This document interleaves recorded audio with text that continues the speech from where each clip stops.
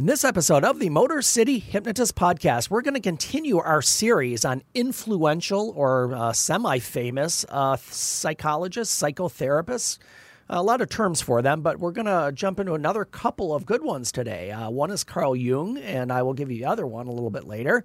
And as usual, I'm giving all of the listeners a free hypnosis guide. Stay tuned. We will be right there.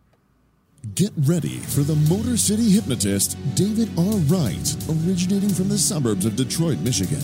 He has hypnotized thousands of people from all over the United States. David R. Wright has been featured on news outlets all across the country and is the clinical director of an outpatient mental health and hypnosis clinic located just south of Detroit, where he helps people daily using the power of hypnosis.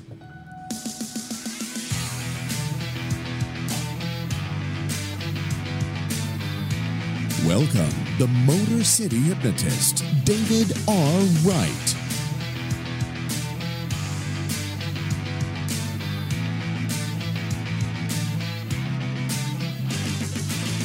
What's going on, my friends? It is David Wright here, the Motor City Hypnotist, and we are back with another episode of the Motor City Hypnotist podcast.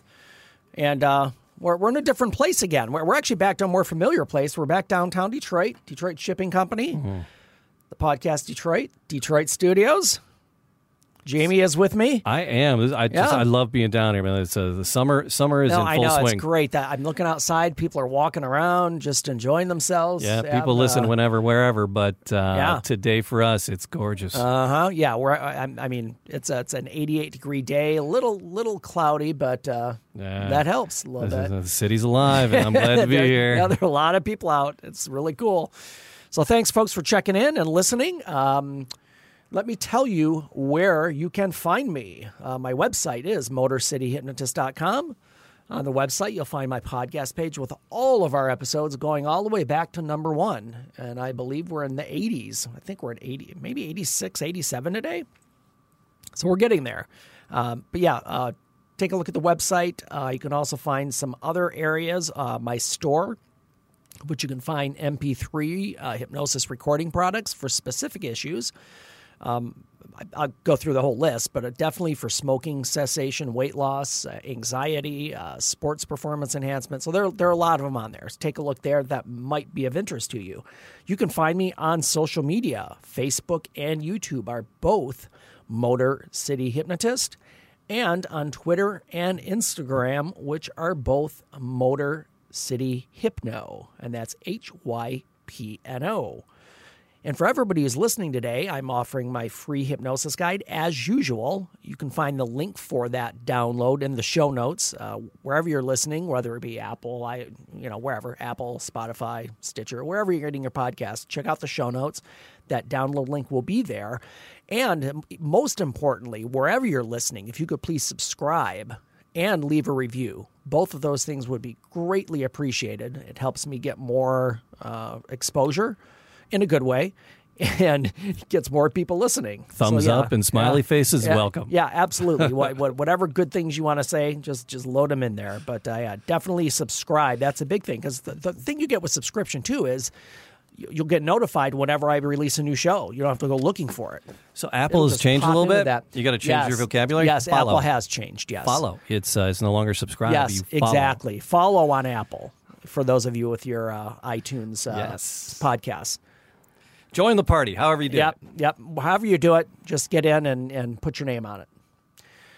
Cool. It's time for... Well, as soon as I hit the button.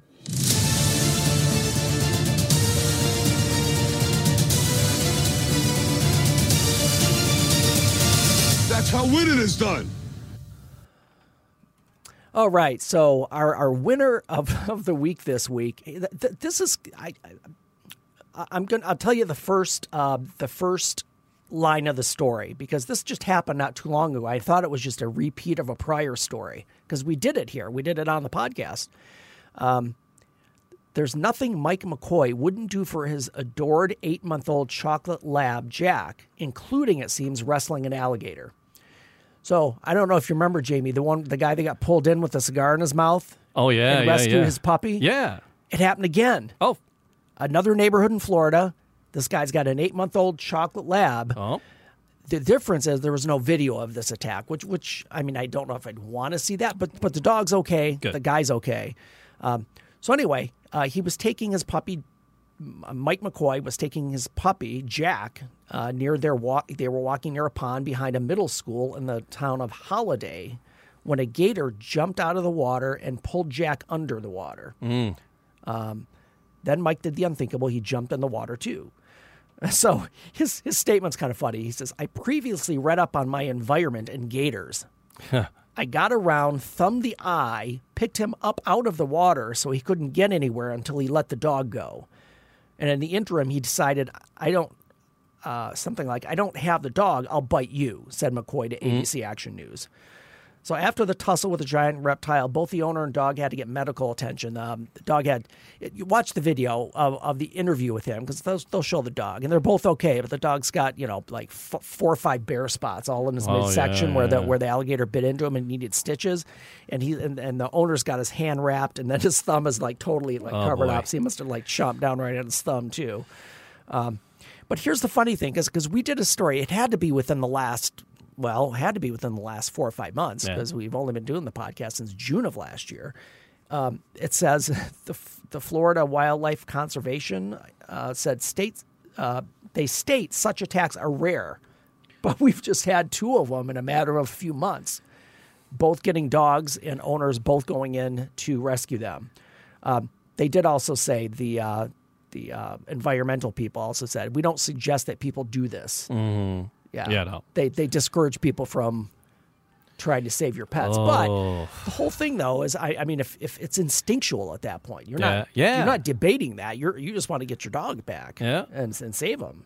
So now the other one, that one that we referenced before, I don't know if you remember that one, Jamie. The alligator. I mean, it was probably, I don't know. It was a baby. It wasn't. Sure, it wasn't. Yeah. This one was close to 9 feet long. Nope. Yeah, it was a big regular size alligator. Nope. Yeah. I love dogs. I love my pets. I do too. I do too. I don't know if I mean, I'd jump up and down and hit it with a stick, but diving in and tackling it, I don't know if I'm that brave. Boy. That escalated quickly. I mean, that really got out of hand fast. It would. That would escalate quickly. But this old guy was funny though, because he goes, "Yeah, I just thumbed him in the eye, and like it was no big deal." But so anyway, great story. The pup's good. The dog's okay. The man's okay, and he just saved his dog from an alligator. So that's why Mike McCoy and Jack the puppy, the chocolate lab, are our winners of the week.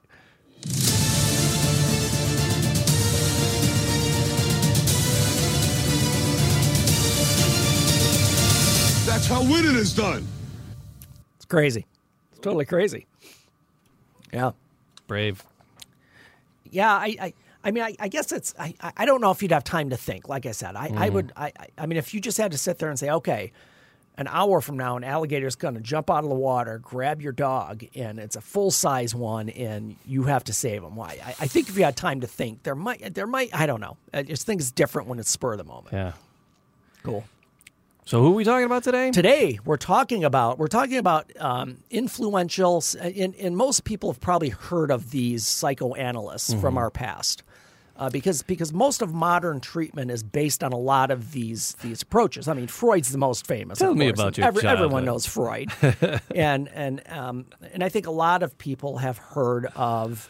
Not many people heard of Alfred Adler, which we covered two episodes ago, and then last episode we did Carl Rogers, who invented the idea of client-centered therapy or person-centered therapy.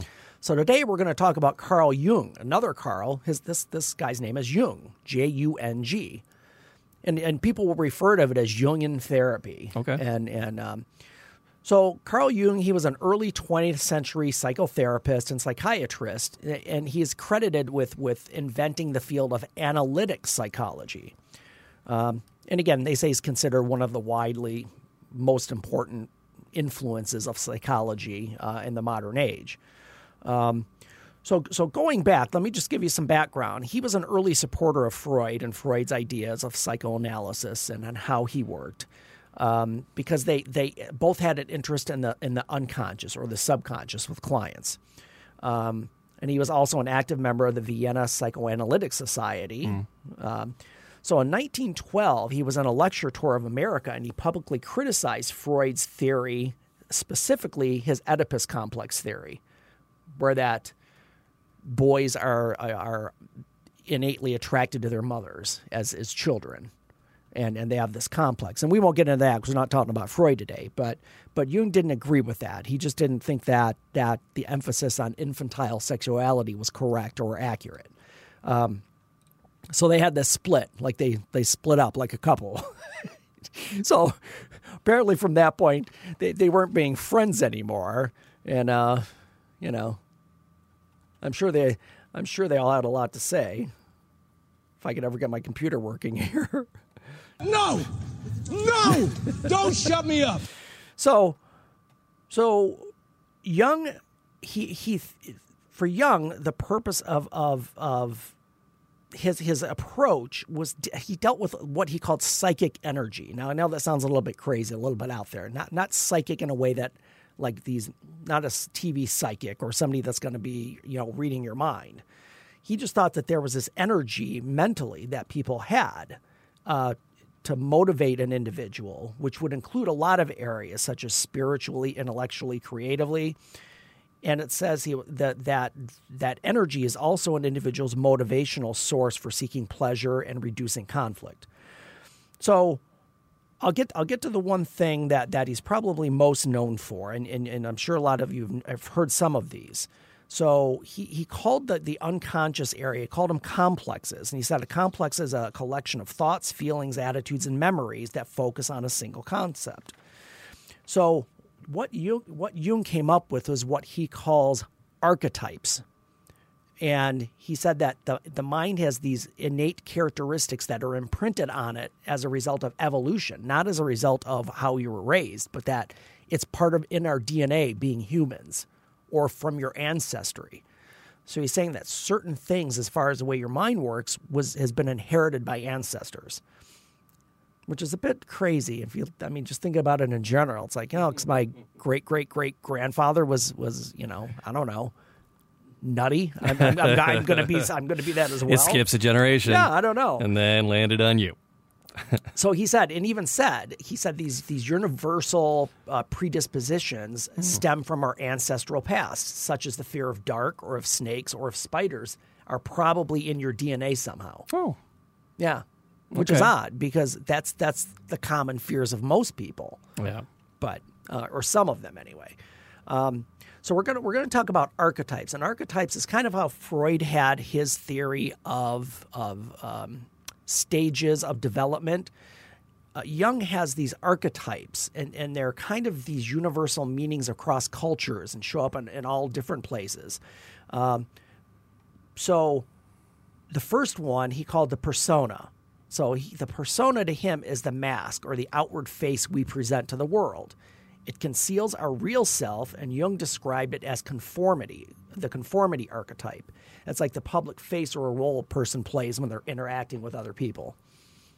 So that's the first archetype that he uses is the persona. So that's the mask you put on. He said another archetype is the anima, A-N-I-M-A. Not the anima, but it's crazy. He said this is the mirror image of our biological sex. That is the unconscious feminine or masculine side of our, whether you're male or female, that's underneath. So you have an alternate self that is feminine if you're a male or masculine if you're female. Yeah. Which I can understand that. What if you're non-binary? Well, that's the question. Because that would explain if you're non-binary or bisexual or something like that. Sure. That those two individual archetypes or these two, the anima has kind of come together. So he said that the attitudes, each gender manifests attitudes and behaviors of others by virtue of centuries of living together. So like we've learned from men and women how to deal with each other because we've been together. This is an interesting one, and this I know has been used in literature at some point as the shadow. That's like Freud's id. This is the animal side of our personality. It's the source of creative and destructive energies, and it comes in line with, according to Jung, it's in line with evolutionary theory, in that it's just like that animal instinct or that innate driving force, which he calls the shadow. And one of the other archetypes he talked to is about the self. Now, the self is kind of the fully formed functional part or the functional archetype that he talks about. And he says the self provides a sense of unity and experience. And for Jung, he said the ultimate aim of every individual is to achieve a state of selfhood, which we could call, from other clinicians that have used that idea, self-actualization, or a realization of things that you want to resolve within yourself. So Jung in general is kind of a humanist, and by that I mean that you're kind of created according to your these archetypes, and that these things are imprinted on your DNA as you grow up. But then you still have to take action to kind of combine all of these issues to become self-actualized. He didn't use that term, but that's where it ends up at. So even talking about this, you might think, well, what is that? How does that influence today's therapist or therapy? And honestly, a lot of these approaches have been combined into some eclectic mix, which most therapists use nowadays. Like I said, I don't know any strict Jungian therapists right now, although you can find them, because when I was looking for information on Jung today, they're actually, you can find a Jungian therapist if you wanted one. Okay. And it's to put it in a nutshell, it's talk therapy that makes a person feel whole. That's the goal. Although I would say that's probably the goal of most any talk therapy. Yeah. So you got to wonder where he would be in with the thinking today, and the labels and the identities and the awareness that we have today compared to then. I'm curious where his philosophies and advice would fall. I would even go back to that first archetype we talked about called the persona, which is the mask or the outward thing that we present to people. And everything was a mask because back then. Now you can, I mean, look, and I'm not slamming social media, folks. I'm not like the old guy down the block. Kids, get off my grass. But I mean, you can display whatever you want on social media. You could be somebody totally different in person than what you portray there. And it's another example of a mask or something that you present. And this is what I am, even though that's not accurate or not fully accurate. There's probably some level of truth to it, but a lot of embellishment, let's say. So yeah, it's interesting because I wonder what he would in now. So Jung, he died in 1961, so he didn't quite make it to the the modern technology, internet. Right. Yeah. He did get to see television. Oh, okay. But even that probably would have been interesting to get his. I Love his Lucy theories blew on his that. mind. Right. Exactly. He probably looked down there and said, "Look at that archetype." So really, the whole part of Jungian's approach is to become whole, and the way he did this is by combining parts of the conscious with the subconscious to create a balance. Now, we know, because this podcast is we call it the Motor City Hypnotist podcast, because we talk about changing thinking and changing subconscious thinking patterns, which changes behaviors. So in a way, this part of I kind of like his approach as far as kind of uniting that conscious and subconscious to kind of make it fit together and work together. Because honestly, most of our habits, I mean, people who have ever smoked, or I'm trying to think of something that you don't pick up typically like later in life, like as kids, like some kids might bite their nails or there are probably other habits that develop even from such a young age that it's just like it just becomes a part of you. It's a part of how you function. It's what you do. So to change that habit, to change that thing that's locked in, we have to tap into the subconscious because that's where these habits are stored. So as far as Jungian therapy and uniting the conscious with the subconscious, I think that's great because we can look at both and have them work together. And of course, that's what we do with hypnosis. Tap into the subconscious to change the conscious. So as far as that goes, that fits in. So, and Jung also placed a big emphasis on what he called like dichotomies, things that are opposite. And again, talking about subconscious and unconscious, or conscious and unconscious. Like, it was a very big thing of like darkness and light, black and white opposites, and how they would come together and make a whole.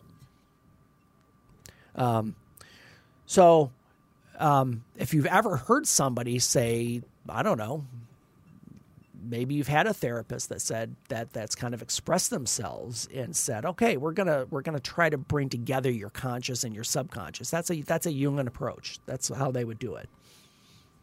All right. And they might look at things like your archetypes and see where you fit in, especially the persona or what you're projecting, or the shadow, which is kind of the id, the selfish, the reckless, or the animal instinct, and looking at those and trying to bring a balance.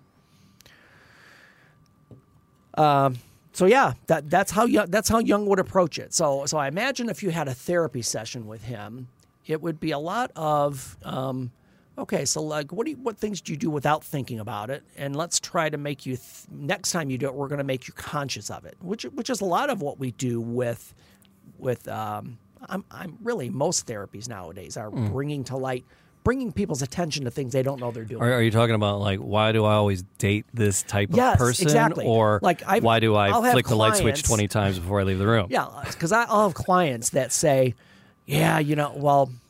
but in both genders, it doesn't matter. I'll be like, why do I always end up with this a-hole? Why do I always end up with a-holes? I'm like, well, you're choosing them. I'm crazy about brunettes. Subconsciously. But I married 2 blondes. You're subconsciously, you're making a choice. Even though you don't know it or you may not realize it, you are making that choice in some way. And that goes back to again, childhood. It could go back to just attitudes developed during childhood and things you learned or didn't learn. And that's what makes people so complicated. We know every person in the world is different, but think about it. Billions of experiences in a lifetime, and not one is similar to anyone else if you put them all together and get that end result of what that human being is. So cool, folks. That is Jung. That is Carl Jung. And next episode, we're going to talk about one of my favorites. One of my favorites is actually someone I met. So I'll share that with you next episode because I'll talk about how that came about and what the situation was. So for now, folks, we're going to move on to next episode. And I'll drop the name and you can kind of think about it before you get there. Albert Ellis is the name of this psychoanalyst's name. And we're going to cover him next episode. So in the meantime, people, change your thinking, change your life, laugh hard, run fast, be kind. We will see you next time.